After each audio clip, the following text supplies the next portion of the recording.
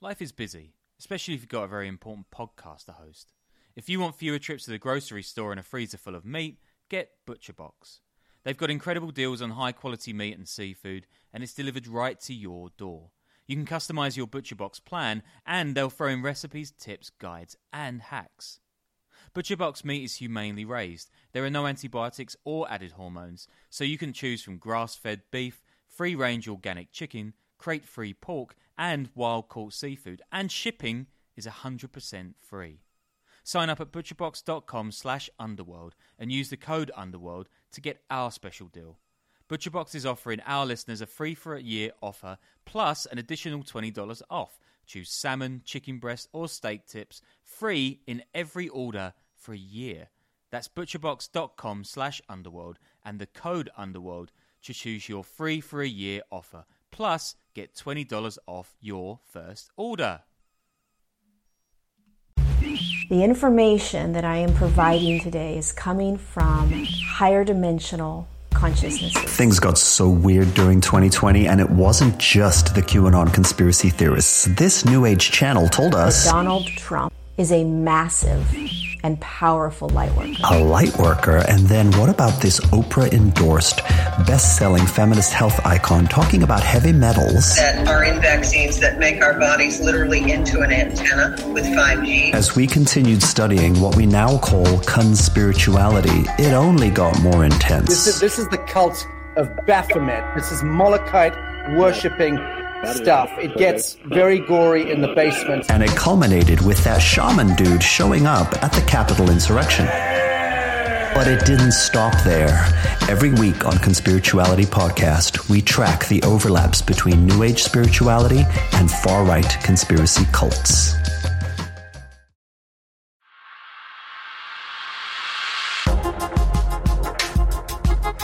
Welcome to the Underworld Podcast, where we dive into the secret lives of transnational criminal organizations. I am your host, Danny Golds, and I'm here with a special guest today. What do I call you? The Wonton Don, Donnie Barstool? You can call me the Wonton Don. Hey, how are you? Yeah. And today we have a pretty wild story. It's going to make sense why he's here. It's one about international expansion, about ancient codes, but mostly, it's a beautiful story of tolerance, about cross-cultural fusion that's just progressive as hell, frankly. People from different countries and ethnicities just getting along. This is a story of White Devil John, the only white Massachusetts townie to rise high in the world of Chinese organized crime. And Donnie here shares a lot of similarities with John Willis, the man at the center of the story, in that he's a white Boston townie who has also found his way into insular elements of Chinese society. Yes. I mean, I don't know if I'd call myself a Boston townie, but I'm a masshole who has lived in China for most of the last 10 years. Right. So a lot of similarities there. And the John Willis story, it's actually like nothing I've ever heard before. And I have you to thank for that, because I had never heard it before you told me. And John Willis is, for lack of a better word, he is a masshole, a townie, you know, the kind of guy with like a chin strap beard, backwards fitted Red Sox hat, thick Boston accent, and like wearing a hoodie, really into hockey, and likely to punch you in the face in like Cambridge or Somerville. Like a character out of a Ben Affleck movie, basically, is what I'm trying to say. And Willis is that to a T. And when he gets started hanging out in Boston, he's a big boy. He's lifting weights. He's doing steroids. He looks older than his 16 years. And he's able to lie his way into a job as a bouncer at a bar near Fenway. This is like in the mid-'80s, because Willis needs to make money. He's an orphan. His dad skipped out on the family when he was a toddler, and his mom died from diabetes when he's 15. So basically, he's on his own. Mm-hmm. Yeah, I've found that like the bouncers in Boston are usually the angriest people that you're going to meet. Like people who just aren't really happy with their life. So they're looking to take it out on drunk people at the bars. And if you're a bouncer like near Fenway, there's a lot of opportunities to do that. Yes. And some of those opportunities lead to new opportunities, as we're going to see here. So Sunday night, the bar John works at, it's referred to as Asian night by the manager. And it's full of guys with tailored, flashy suits and spiky hair. John's boss warns him about them, says that they're gangsters and not to get on the wrong side of them. One night, though, a fight breaks out, and this huge Korean guy maces a much smaller Asian Rod Stewart-looking Chinese guy. John breaks up the fight, punches the Korean guy in the face, and takes the Chinese guy to the bathroom to help him clean up. The Chinese guy hands John a business card, and he tells him, if you ever need anything, you give me a call. Which is like, I mean, in that situation in life, if a guy hands you a business card and says, if you need anything, give me a call, like that's a person you want on your side. Oh, yeah. Yeah. And this guy, like, he has zero support system, you know, like he doesn't have parents in his life. And this dude kind of like, he offers him a leg up or something like that. Way out. Yeah. So John at first doesn't think much about it. You know, at this point, he's sleeping on the floor of a relative's apartment that doesn't have any heat. He's barely got any money and he's struggling to survive. But a few days later, he's so desperate, like you said, he's got nothing, desperate for a ride. He takes out the business card and he calls the guy up. Within no time, 2 black BMWs filled with Asian gangsters, you know, clad in those black suits, spiky hair, tattoos, all that, they show up. John has no idea what's going on. But at this point, he has nothing to lose. The guy who rescued him isn't there, but these other guys put John in the car and tell him that soon he's going to see his friend. They take him to a massive house nearby, and this is where he starts his journey into the underworld of the Boston Chinese triads, the Chinese mafia, for lack of a better word. I mean, he lives out here.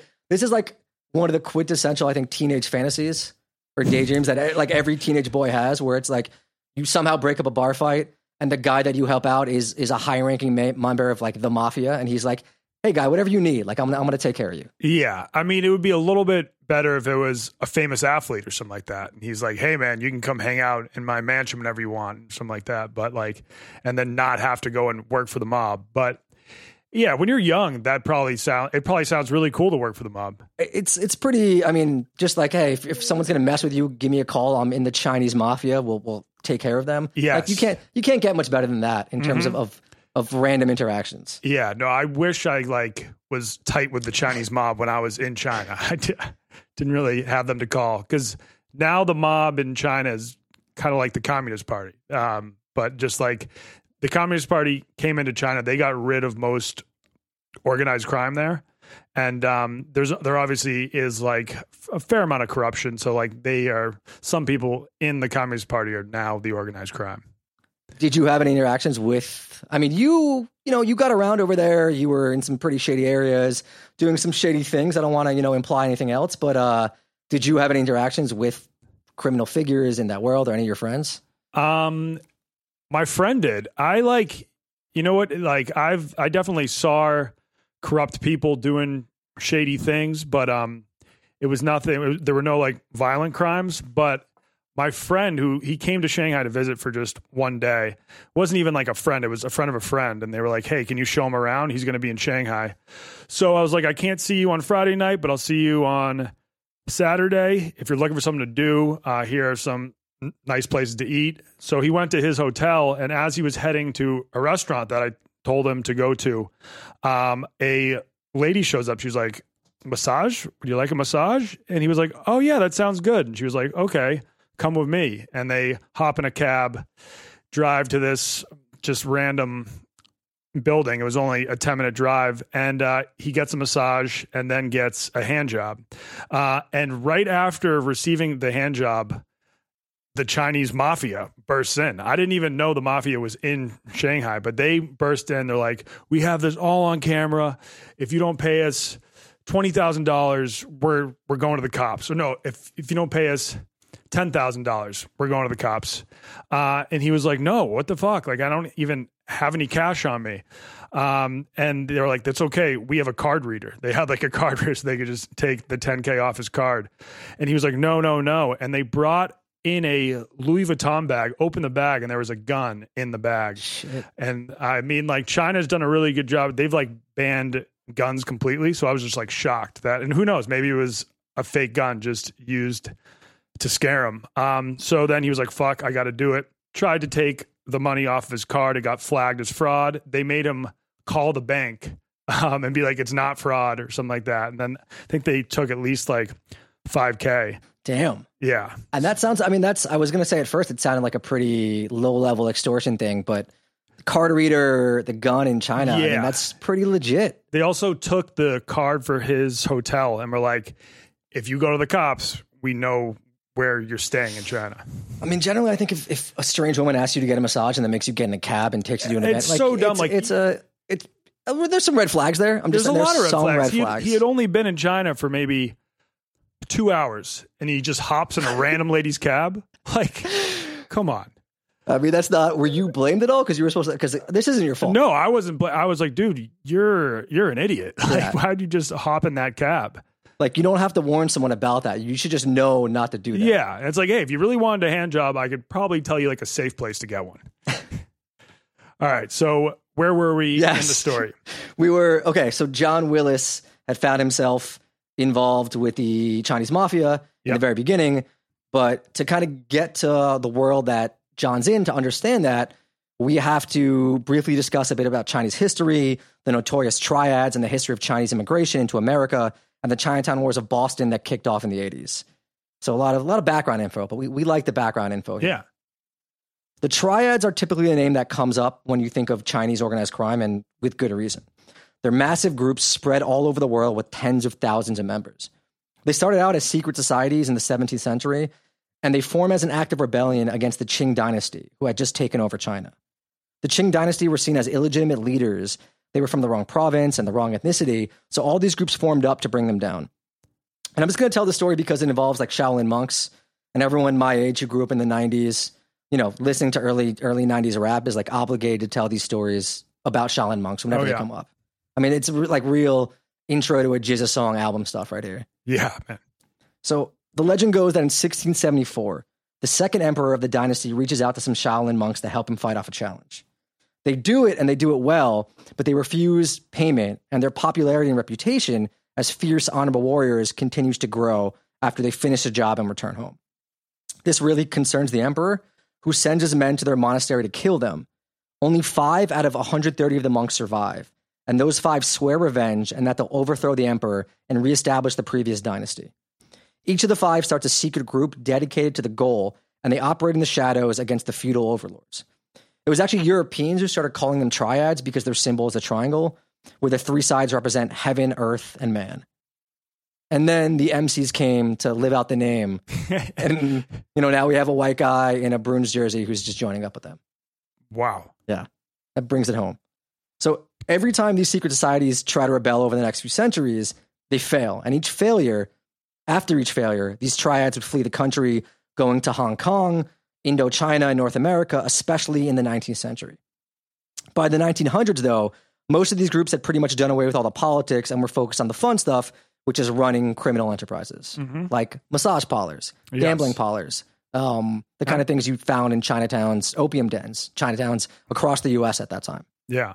And like, I know even to this day, the Triad, they hold a lot of sway in Hong Kong. They're very well connected. Like a lot of business deals you try to do there, you have to go through the Triads first. So they still have a huge presence there. It's actually really interesting to see what's going to happen now with China coming in there. Yeah. I mean, one of the things in these papers, I was reading these Justice Department papers about the Chinese mafia coming to the U.S. in the 80s, was concerns that all these guys in Hong Kong were going to try to reestablish themselves in the U.S. and shift all their assets here because they were worried about the Chinese government coming in. And this was in the late 80s. Yes. So now, it's really interesting. I wonder what the scene is like there right now. Yeah, you're right. They kind of like Hong Kong thought China was going to come in and really try to take over like probably 30, 40 years ago. Yeah. And it never happened. But now it looks like it's going to be happening faster than it's going to be. It wasn't supposed to happen until 2047 was when when Hong Kong was supposed to become fully China. But because of all the protests there, China was like, you know what, we're going to speed up this process. So yeah, we'll see what happens to the triads there. Yeah.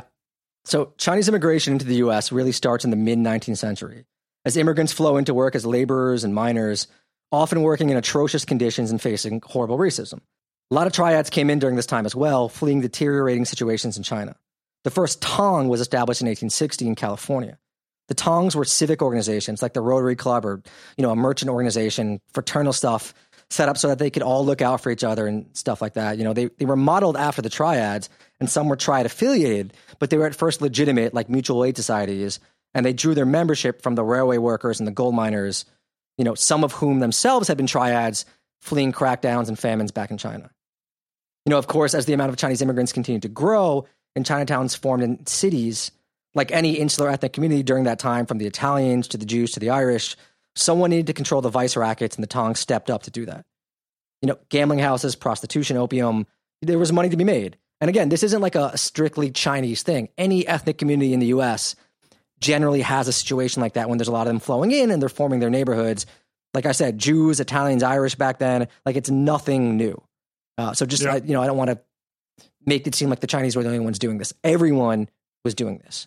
But yeah, to reiterate, the Tongs themselves, they were kind of necessary structures because Chinese immigrants and communities were treated like shit and neglected, and someone needed to be a voice for them. The Tong Wars break out in 1890s in Chinatowns across the country, in Boston, and San Francisco, and New York, as various Tongs try to seize territory control. It lasts decades before things are brought under control by a big truce in 1913, though there were some sporadic fights in the years after. But the Tongs still maintain holds in all these Chinatowns, like you said, not just in Hong Kong. I mean, they have serious control in New York right now, in China, in San Francisco, in Boston. A 1988 paper by the Justice Department described it like this. During and after this transition, Tong leadership retained a powerful hold on the business and politics of American Chinatowns. Today, some Tongs sponsor a complex mixture of legal and illegal activities and remain essential to Chinese organized crime leaders because of their influence within the Chinese community.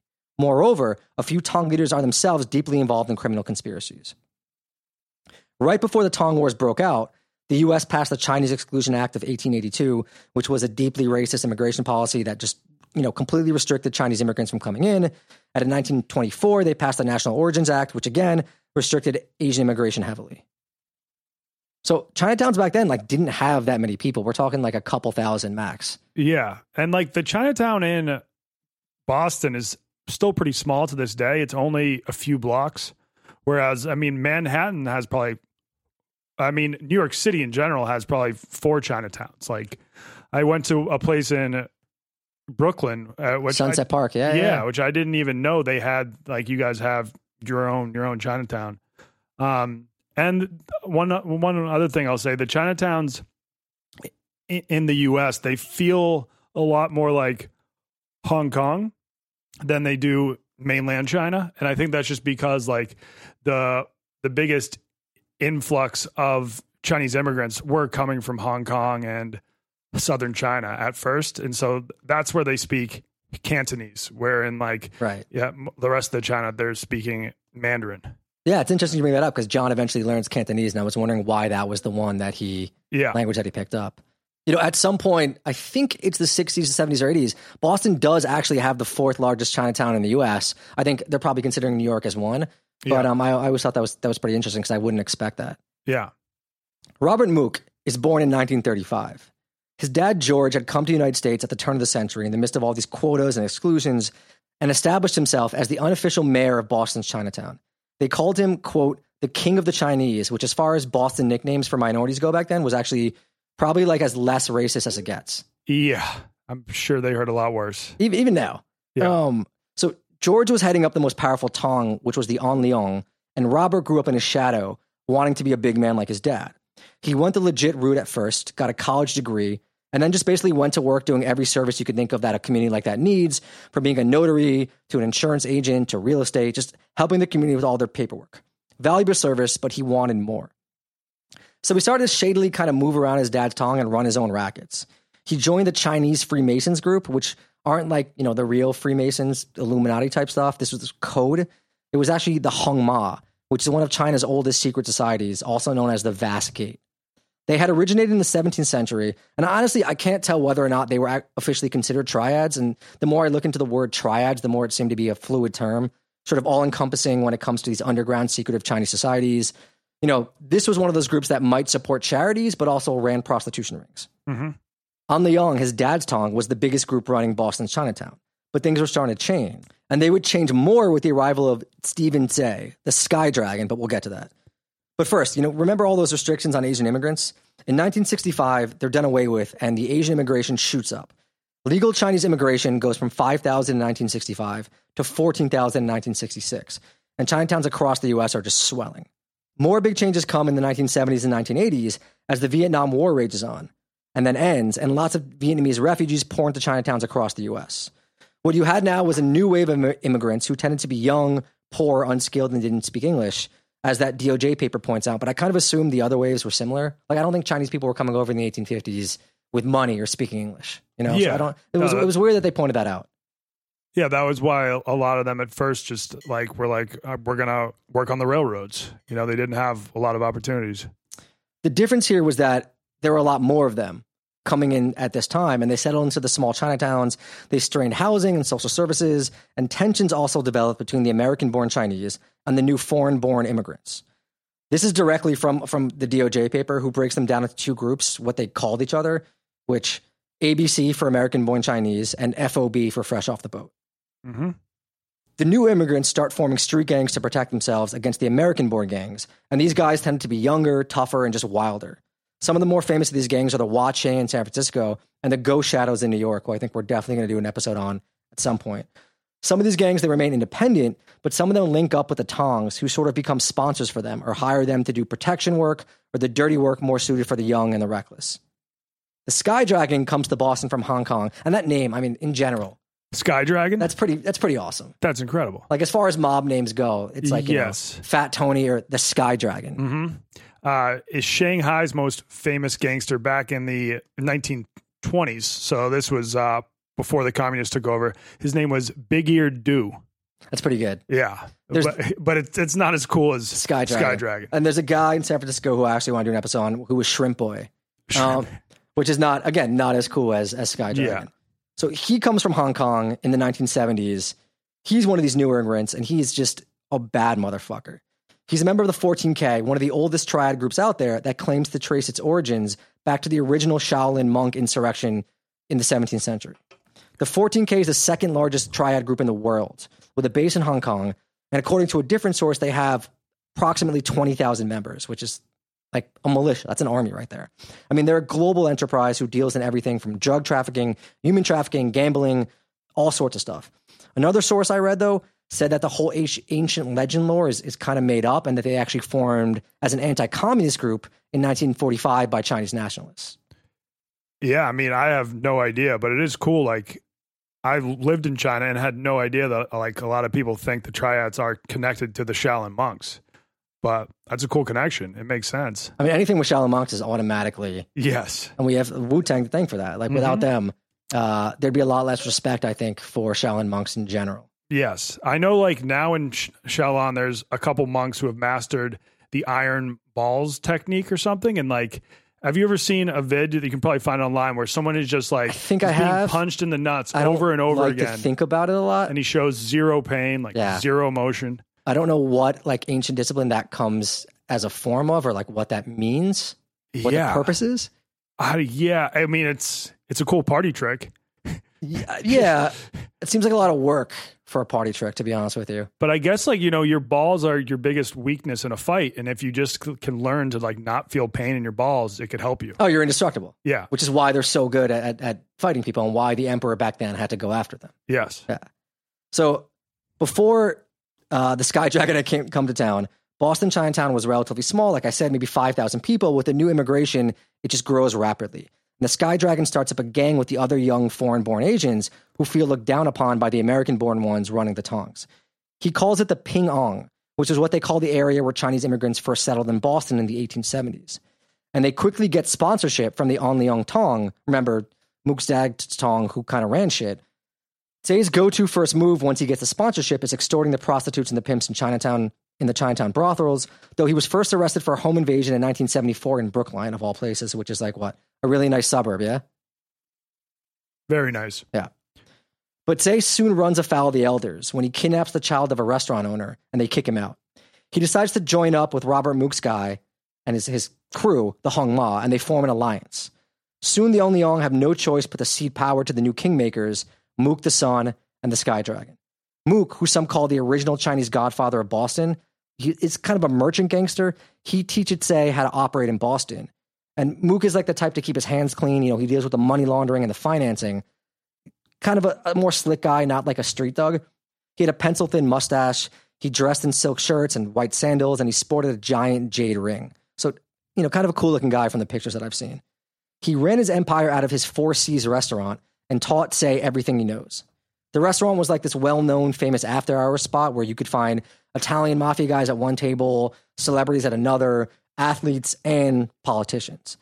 And like still to this day, Chinatown in Boston is the late night spot. Really? I didn't know that. Yeah. So when a lot of other bars stop serving beer, the rumor is you can go to Chinatown and ask for cold tea, and then they'll bring you out beers when they aren't supposed to be selling booze. So complete, like, out of nowhere, when I was traveling in Sudan and like 12 years ago, I was in Khartoum, and alcohol is illegal there.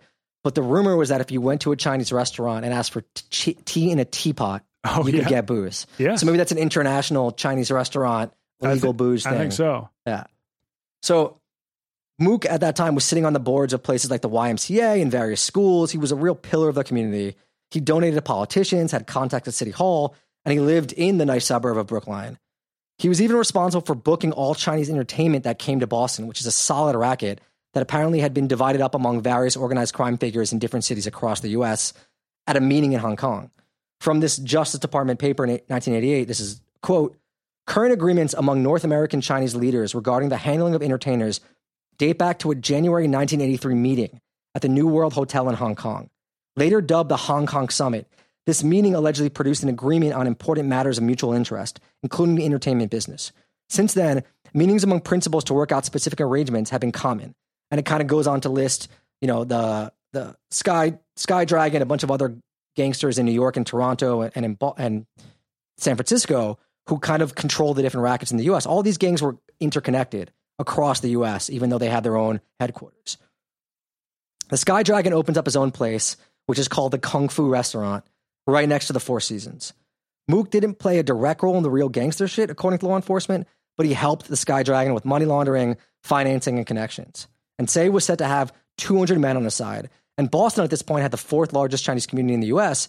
and a fast-growing Vietnamese community. By the time the 1980s is in full swing, Say is ruling over Chinatown and has earned his nickname, Sky Dragon. He is the Sky Dragon. Prostitution, loan sharking, extortion, drugs, gambling halls, he's raking it in. He's said to be brutal but fair, and he keeps things under control from his home in Braintree, which is where he lived. Oh, wow. Yeah. So there wasn't even that much violence because he was fully in control of everything. In 1984, he gets jailed for refusing to testify at a presidential commission on Asian mafias, where he was going to be asked about the 1983 Unity meeting with the other triads in Hong Kong. And this is like a crazy thing they used to do. They used to have, they did it for the Italian mafia back, I think in the 60s. They did it for the Russian mob in the 90s. And it just sounds crazy to me, these giant presidential commissions on organized crime. And it kind of sounds fun too, and like a lot less boring than what's normally on C-SPAN. Oh yeah. If I would watch hours of that. If you could just like watch them like being like, this is what we know about these crimes. Yeah, but calling these guys up there to talk about what they know, like the actual gangsters. Yeah. I mean, feds, if you're out there right now, like I will do the work. Just like go to the Patreon, hook it up, like I'm game. Yeah. I will do the work. I would watch that. Say ends up doing 16 months for refusing to testify, which is, a real fucking stand-up guy, the Sky Dragon. Mm-hmm. He just like wants no part. They don't make him like they used to. Does not snitch. Yeah. While he's away, though, the upstart Vietnamese gangs, they're trying to come into Ping An territory. Remember, post-Vietnamese War, lots of Vietnamese immigrants starting their own thing. Many of them settled in the Ben Affleck movie set neighborhood known as Dorchester, which is, a rough part of South Boston. Yeah, and it, like still to this day, it has a huge Vietnamese population. Like the former Boston mayor was Mayor Menino, and for some reason, all the Vietnamese there loved him. Like I was at the Dorchester Day Parade once, and there was just a bunch of Vietnamese there, and he was walking by, and they're like, Menino, Menino. They just like love the guy. I'm sure he helped the community somehow. They sound like they became a sort of powerful community, both politically and criminally, as we'll see here. Yeah. So the Vietnamese, they're a new ethnic group in a rough area. And again, when we talk about gangster stuff, I just want to be clear, we're talking about a very small minority of people. We're not talking about the overall population. And also, every ethnic group has this kind of shit. So let's just get that out of the way. So they're, the Vietnamese, the new ethnic group, they're in a rough area, and they're also a minority of a minority. You know what I mean? Like the Chinese aren't going to look out for them. Yes. Yeah. I guess like similar how like Protestants aren't going to look after the Catholics when they come. So it's like, and also the Chinese aren't going to look out for the Vietnamese. Right. It's actually very similar to how MS-13 formed, right? MS-13 Salvadorans who fled El Salvador in the Civil War, joined these kind of street crews, which became these big gangs because they needed protection. They were in Mexican neighborhoods. They needed protection from the already established Mexican gangs, from black gangs. They just needed someone to look out for them. So that's what happens with the Vietnamese. And as we know, and we saw what happened with MS-13, we saw how crazy they got. So you can kind of see the same thing happening to the Vietnamese. Mm-hmm. Violence just starts to increase. The Boston police are caught somewhat unaware. Chinatown and crime weren't exactly a new thing, but law enforcement mainly left them alone, right? They live and let live because the skydragon kept the violence down. They didn't need to bust the gambling halls and the massage parlors. Mm-hmm. But then there's an uptick. Say returns after 16 months in jail, and there's a war starting to brew. By that point, Say had started bringing in heroin from the Golden Triangle, which is an area where Thailand, Laos, and Vietnam meet. That was a major opium-producing region. This became a popular thing to do for Asian gangsters after the French Connection was dismantled in the 1970s, which had brought in heroin from Turkey. Say brought his in smuggled in frozen fish and by saturating imported rugs, which is pretty unique way, I think, of bringing it in. The DEA said the percent of heroin originating in Southeast Asia went from 3% in 1982 to 40% in 1986, which is completely insane. And Hong Kong became a major transshipment point because the island had been having an ongoing Triad renaissance that started in the 1960s, kind of like you mentioned. Yeah. And the feds, of course, were growing more interested. Sky Dragons being threatened by the Vietnamese. And the walls are kind of closing in. And this is when shit just starts going haywire in Boston's Chinatown. And in Chinatowns across the U.S. as power struggles break out. From 1988 to 1992, there were 24 murders in Boston's Chinatown, which, again, that's a lot for a small community, even just for Boston in general. Like, it's not a town where they has a really high murder rate. A New York Times article in 1991 describes it like this. The change in criminal activity in Boston's Chinatown is similar to changes that have taken place in Chinatowns in New York, San Francisco, Toronto, and Vancouver, said Ko-Lin Chin, a senior research analyst for the New York City Criminal Justice Agency. This new group of Chinese criminals has nothing to do with the traditional Chinese criminal organization in Chinatown, triads, tongs, and street gangs, he said. The new groups are involved in heroin smuggling, prostitution, and the smuggling of Chinese aliens into the United States, he added. Because they lack ties to the traditional organizations, they have no loyalties and are much more ruthless, said Mr. Chin, the author of Chinese Subculture and Criminality, Non-Traditional Crime Groups in America, which, sounds like a fantastic read. Yeah, I'd read it. So there's just all these wild stories from this time. Like one of them, a bunch of young Vietnamese gangsters that are said to be a roving hit squad are pulled over in a car in Boston and arrested with submachine guns. A later New York Times article mentions how in 6 weeks, 9 businessmen in Boston suffered home invasions from gangs of young Asians armed with automatic weapons and machetes. They were tied up, their families beaten and robbed of cash and jewelry. Nationwide, these young gangs of usually Chinese origin Vietnamese, teenagers, early 20s, were just running wild because of breakdown of the gang structure. And Peter Kwong, a professor, spent time with the gangs and said they were harder to track, more mobile, and were often targeting Chinese restaurant and jewelry shop owners who worked in cash. So they wouldn't target white-owned restaurants? So they only targeted other Asians. And that's how a lot of these gangs work. Any ethnicity, when they start the gangs up, they target their own people. And it's because, one, it'll cause less of an uproar, but also a lot of these victims are typically not willing to go to the police. Oh, okay. Plus, they deal in cash, which in a lot of other businesses don't, Yeah. So these guys, it was a big cash business enterprise, especially with Chinese immigrants or these like American-born Chinese, and they were just like walking targets. They were supposed to have protection. They didn't. Mm-hmm. And like when they're probably, a lot of these people are new to the country and they're like, if I attack some of these more established places, then the FBI and the cops are going to just start like solely focusing on us, on the Asian community. Draw more attention, all that sort of stuff. So also in 1989, our friend the Sky Dragon unfortunately has to flee to Hong Kong to avoid some sort of gambling charge he was being faced with. He's there allegedly, this is what he tells people, he's there to look after his bean sprout business, which is a solid gangster excuse, very original. A bean sprout business. Is there money in bean sprouts? Do you know anything? I don't know. Does the U.S. import bean sprouts from Hong Kong? I don't think so. I think we probably grow our own bean sprouts. Maybe Hong Kong has a lot of bean sprouts. Hong Kong doesn't have a lot of land to farm, so I don't there's not a lot of farmland in Hong Kong. Maybe that was the distribution network. Or maybe he was just making it up. Who knows? Yeah. His second in command, though, after he flees, is killed in his Arlington Chinese restaurant And revenge is never dealt out, so that kind of gives a signal for the other gangs to move in. Yeah. It's open season. Open season. And according to the Boston Globe, for years, the Vietnamese gangs, many of them from other states, were robbing the gambling dens and trying to assert control themselves. One of these gangs was called the Viet Chinh, and the only reason I mention them is because one of their signatures was pierced nipples, which, I thought was interesting for a gang to have that. Mm-hmm. Yeah. I don't know if, like, when they saw each other in the street, they would lift up a shirt or how that worked, but it was new. It was new. That's new to me. Yeah, that's weird. I had a friend in college who pierced his nipple in high school, and he was very ashamed of that. And then these guys were proud. Photo leaked. Yeah, these guys were proud. Gang. It was like getting a 13 tattooed on your forehead. Instead of that, they got their nipples pierced. All right, not the first thing I'd pierce, but to each their own.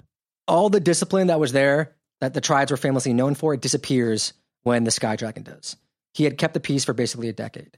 And all this sets up one of the most infamous nights in Boston crime history, the Chinatown Massacre.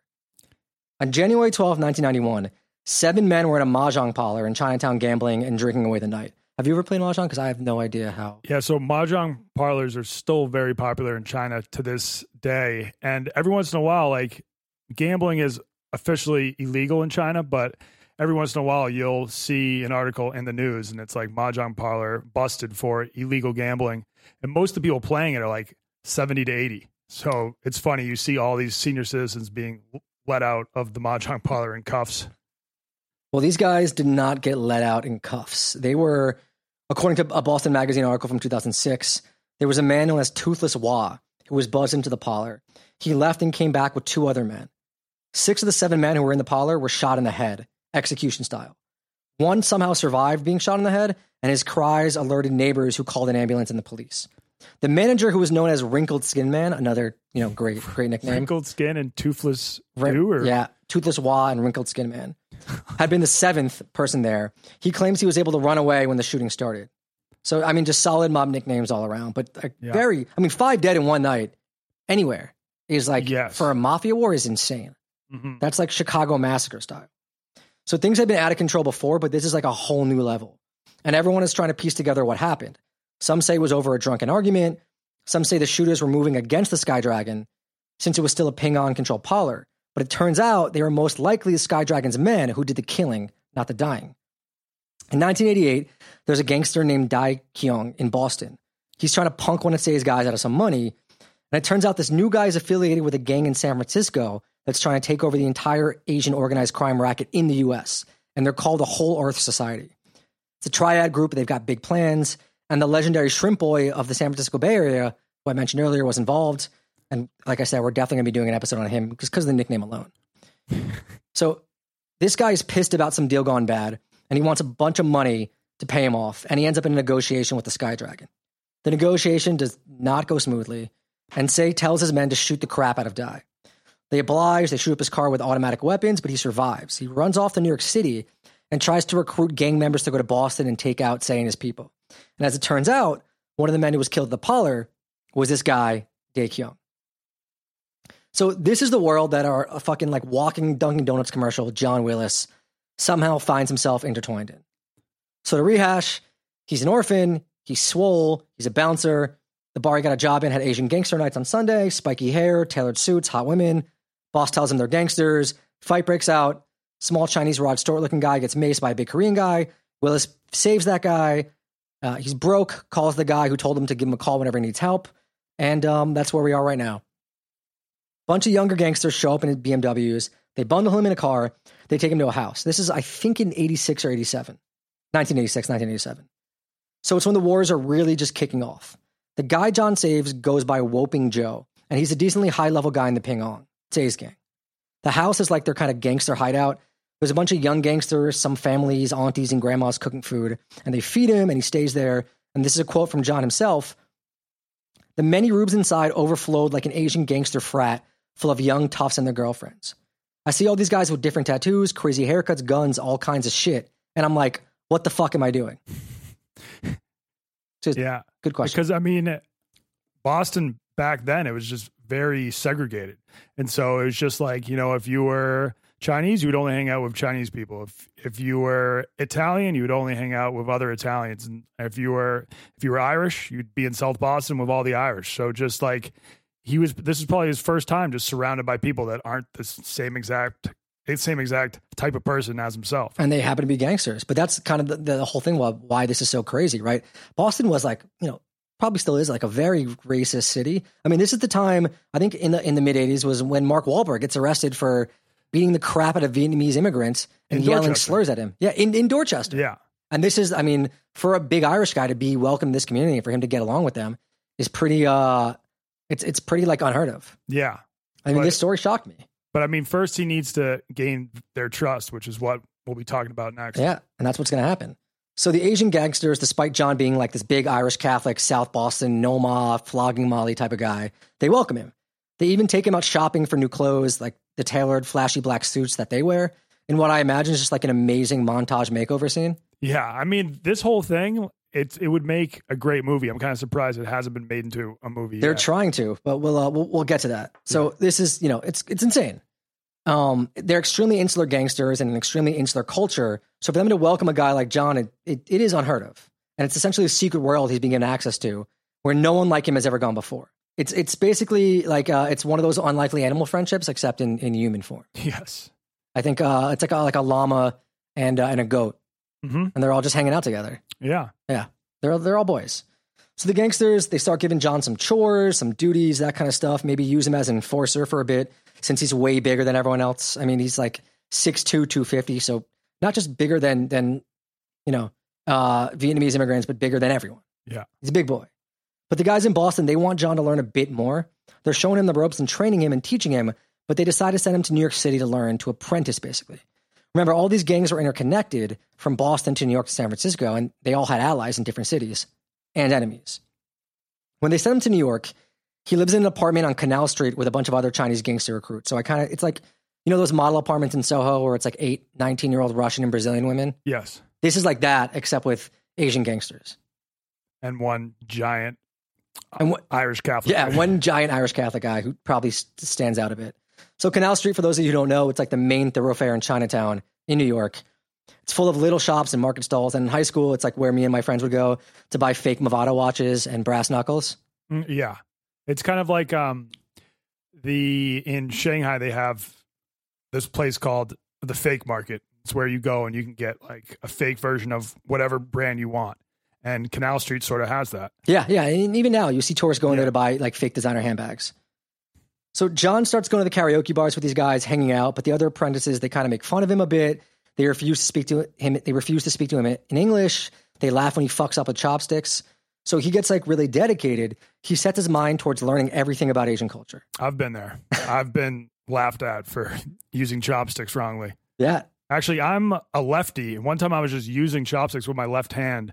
And there's not a lot of lefties in China, believe it or not. They kind of just force people to use their right hand. And I had like a lady walk up to me, rip the chopsticks out of my hand and put them in my right hand. And I just had to like spend the rest of the meal eating awkwardly with my right hand.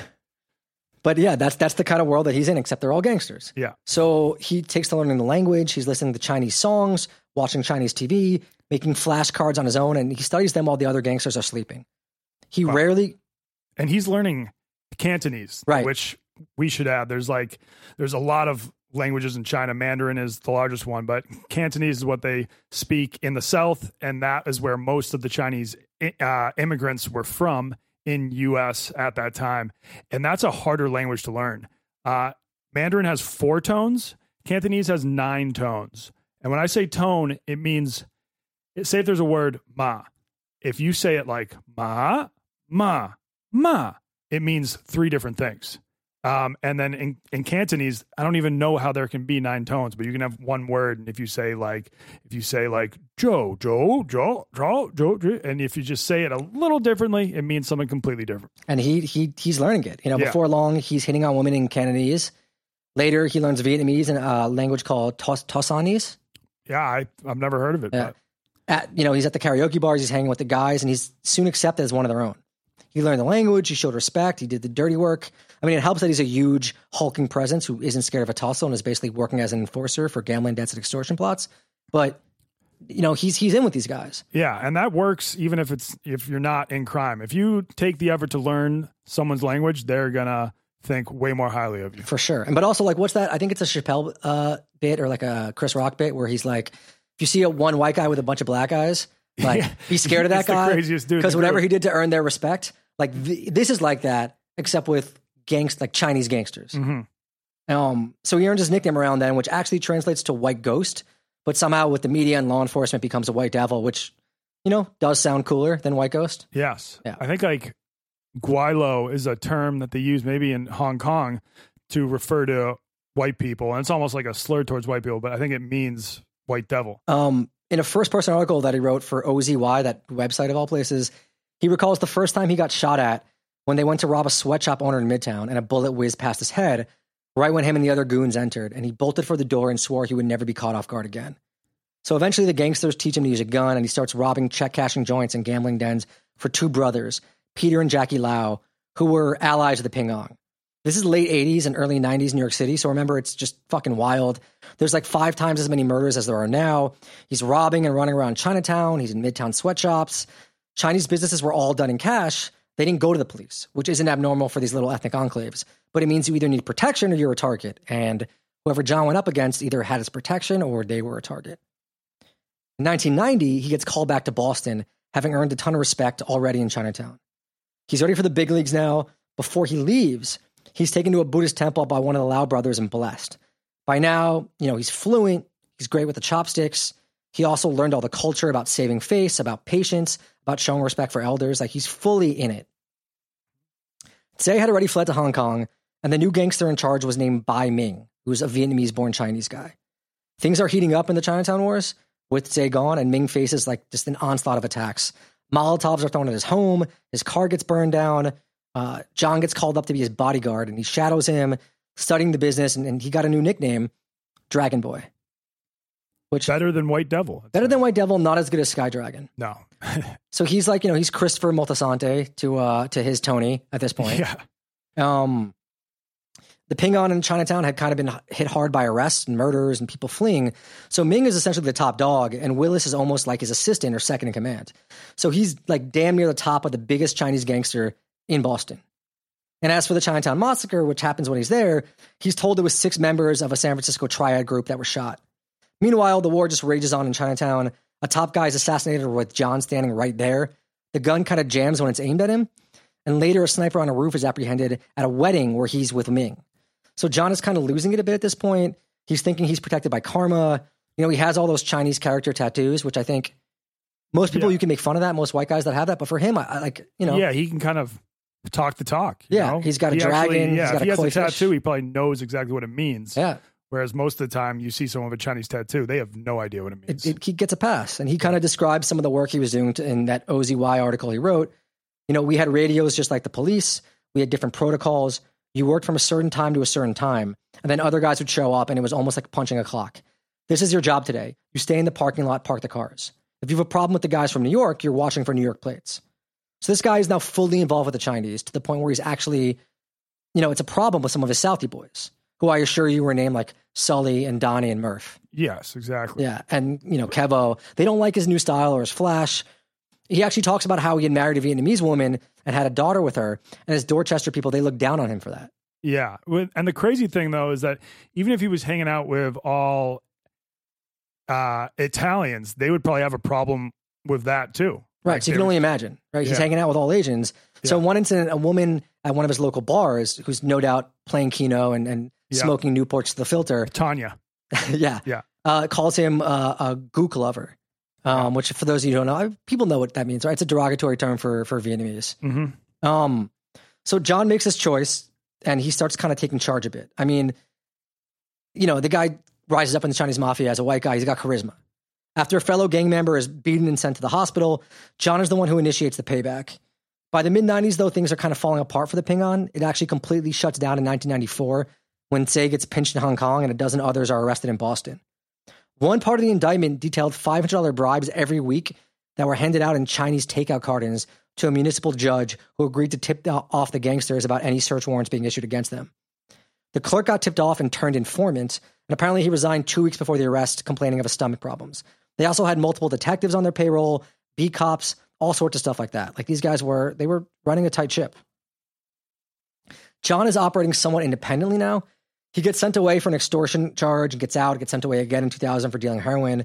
And while in prison, he starts connecting with dealers and has some forays into selling weed, then coke. His Chinatown pals at that point, they're out of that game and they're warning him about getting involved in the drug market. They know it brings heat, but it also brings like a ton of money, and that's irresistible to a lot of people. And at some point, John gets linked up with some oxy dealers in Florida. So for those of you who don't know, fucking Florida. Yeah. I feel like that's where like all the oxy comes from. Yeah, dude, it was the pill mill. I mean, in the 2000s and early 2010s, like there was just no laws there. I mean, people were doctor shopping like crazy. And for those of you who don't know, Massachusetts had a huge opioid problem. I don't know. I think it still does. Yes, it's huge. And like it started in the city, but now it's leaked out into the burbs as well. All over. I mean, in all the working class towns, Lowell. Yes, but even Worcester, the nice burbs as well. Like some of the, historically fanciest suburbs around Boston, they're having like 4 to 5 kids die per grade from an oxy overdose. Yeah, Cape Cod, man. Even like lobster men, where you were like there was a big thing with them getting hooked. Yep. So Heroin USA, Cape Cod, that was a documentary. Yeah. So John, John's a smart guy. He knows there's a huge market. So he stays away from his Chinatown friends with this, and he goes back to Sully and Murph and Connor, and they all set up shop in Florida, which pill mill capital of America, and just start doctor shopping. Lots of aspiring young dealers and addicts used to make the trip back then to the strip mall doctors of Florida, fill up every prescription they could, multiple fill-ups for different prescriptions, make their way back to Appalachia or other Rust Belt towns. John and his guys buy a mansion in South Florida. They would buy up pills from their contacts, then ship them up to Massachusetts in multivitamin bottles. The markup wasn't even crazy. I mean, I think they were getting pills for $9 and charging $15 for them once they got up there, but we're talking like tens of thousands of pills. They were making 5 trips a week, so the money adds up. And do you know who these friends were? Were these his friends from Southie, or were these his Chinatown friends? These the Southie friends. These were like his white Irish friends. Okay. Yeah. He teamed up with them. Like he left the kind of Chinatown guys, went off and did this independently. And he left Chinatown because the heat got too much, and a lot of those guys ended up going to jail. I think the gang had kind of fallen apart. He kind of broke off independently a bit. Yeah. It wasn't like there was any falling out. Things just kind of changed. Things got shut down. Sky Dragon was gone. All his other guys were gone or arrested. So he kind of, went off on his own. He wasn't a dummy, Yeah. And the way he was operating too, he had tons of burner phones, all sorts of careful about surveillance, but they were flashy. They had Bentleys, speedboats. They bought a nightclub, and they got a little stupid. Yeah. So ironically, they actually buy a nightclub. Yeah. They didn't get busted for any real mistakes, kind of. John was roped into another ongoing investigation about Asian organized crime, even though he was doing this independently, because, he had shown up in Chinatown in a Hummer and given a bag of weed to somebody, like a pretty big bag. I don't even think he was dealing weed. But so yeah, he was still close to this Chinatown guys, but they were monitoring that guy for a different reason. Yeah. And they decided to put eyes on this guy who they see with a Hummer in Chinatown, who's a huge Boston guy. Because if you're a cop who is keeping close eyes on Chinatown, you see this giant white Irish guy hanging out there all the time in a Hummer, man. You're going to be like, what is his deal? Yeah. Alarms are set off. Yeah. And my hunch is that even if he was just hanging out because he was friends with these people, it's like, no, there's got to be some ulterior motive or something. My hunch is also that they went after him as a way of hoping he would flip and go and indict some of the bigger Asian organized crime guys there, but he didn't. He kind of claims that he knew that he was fucked a few weeks before his big arrest because he got arrested in South Carolina, on a pill mill trip with a ton of cash on him and no license, and he was let go. How are you going to just when you are committing so many crimes, how are you going to drive without a license? People get busted for the dumbest shit. I mean, there's a kid when I was in college who was selling he was bringing coke up from Texas and selling large amounts. Yeah. Well, large amounts for a college kid. Yeah. And he got busted one of the last days of the semester because he got pulled over and there was paraphernalia on his car seat. And then they went after him. They go to his room. They find hundreds of grand and people get busted for the dumbest shit. They get careless. They start thinking they're invincible. Exactly. That sounds like what happened to him. Yes. It's a common theme. So he pled. Yeah, because he had gotten so lucky in the past. You were saying someone tried to shoot him in the face and the gun jammed, and he probably just thought, he was a big believer in karma and that stuff, and he thought that karma was on his side. So he gets sentenced in 2013. He pleads guilty to a bunch of charges related to running an oxycodone ring. The feds allege he made $4 million. John told people it was 10 times as much. The supervisor and FBI agent Scott O'Donnell told NPR he had never seen a criminal like John before. And I also want to stress there is a movie in the works. It's this guy, Bob Halloran, who a lot of this information is based off of. He wrote a book called, I believe, White Devil John. There's also a great Rolling Stone article about him, I think in 2015. And the Boston Globe and Boston Magazine just did a ton of really good articles about John. And that's a lot of the sources here. If you sign up for the Patreon, we have a source list and a script where we talk about, these guys did the hard work of doing this. And I just kind of read all their fantastic work and put it together. Yeah. And yeah, that he's serving his time now. I think serving his time. 20 years he got. And did he have a Vietnamese wife? He had a Vietnamese wife and a Vietnamese child. All right. I wonder what they're up to now. They tried to put charges on her. And that's another reason why he pled guilty, because they tried to wrap her up in some of the the investigations. So our buddy the Sky Dragon, though, who was wrapped up in that big Ping An bust in 1994 and later convicted of a few charges, including ordering underlings to kill 2 people in 1988, even though they failed. I couldn't find any details on where he is now, though he was somehow released in 2007. Mm-hmm. And John claims that they met in 2010. And, he had never met Say before, I don't think. And they had met up in 2010 and Say had wanted to pay his respects to him. Oh, okay, cool. Yeah. So yeah, that is the story of the White Devil, John Willis, who became a high-ranking white guy in the Chinese mafia. Probably the only white person ever to rise in the ranks of the triads in the Chinese mafia. I think so. Yeah. I can't think of any. I know I spent a lot of time in China. I never got that well connected over there. Are you inspired right now? I'm inspired. I think I kind of missed my window to get involved in organized crime. But I mean, I did join a Chinese football team. I got fairly well connected with them. Yeah. Tell us tell everyone where they can see your work and I have a YouTube page called, The Wonton Don, and then a second one called Donnie Does on YouTube. And yeah, most of the videos pertain to my adventures in China, and then as well as some other countries in Asia and around the world. Yeah, and that Chinese documentary, about the football team is actually really good. Yeah. And you did play. I did play. For real. It wasn't a joke. Yes. And when I say football, I'm not talking about soccer. I'm talking about American football. They actually have a league out in China. And obviously, I played in high school, but I was never talented enough to play in college or beyond. So when I was like 29, when I was 30, I went back and I joined the league in China and was able to play. And then you also you have was it Stephon Marbury? Who did you have beef with? Marbury. Yeah, I'm a big Shanghai Sharks fan. Yeah, and a running theme was you just beefing with Marbury, who all you Knicks fans will remember. Yeah, I guess Marbury is kind of an interesting character because, he came from Brooklyn out, like once his career fizzled out in the US, he went out to China to play and he became very well connected in China. Like he's like almost the LeBron James of China. And they built a statue for him outside of the Beijing basketball arena. So I guess he's like someone who was able to get very high up in the Chinese power structure. He's the White Devil John of yes. of basketball. Yeah, you could say that. I don't think he would appreciate being called that, but yeah. But yeah, thank you so much for coming on. We really appreciate having you here and bringing your insight. Yes. And when does John get out of prison? Do you have any idea?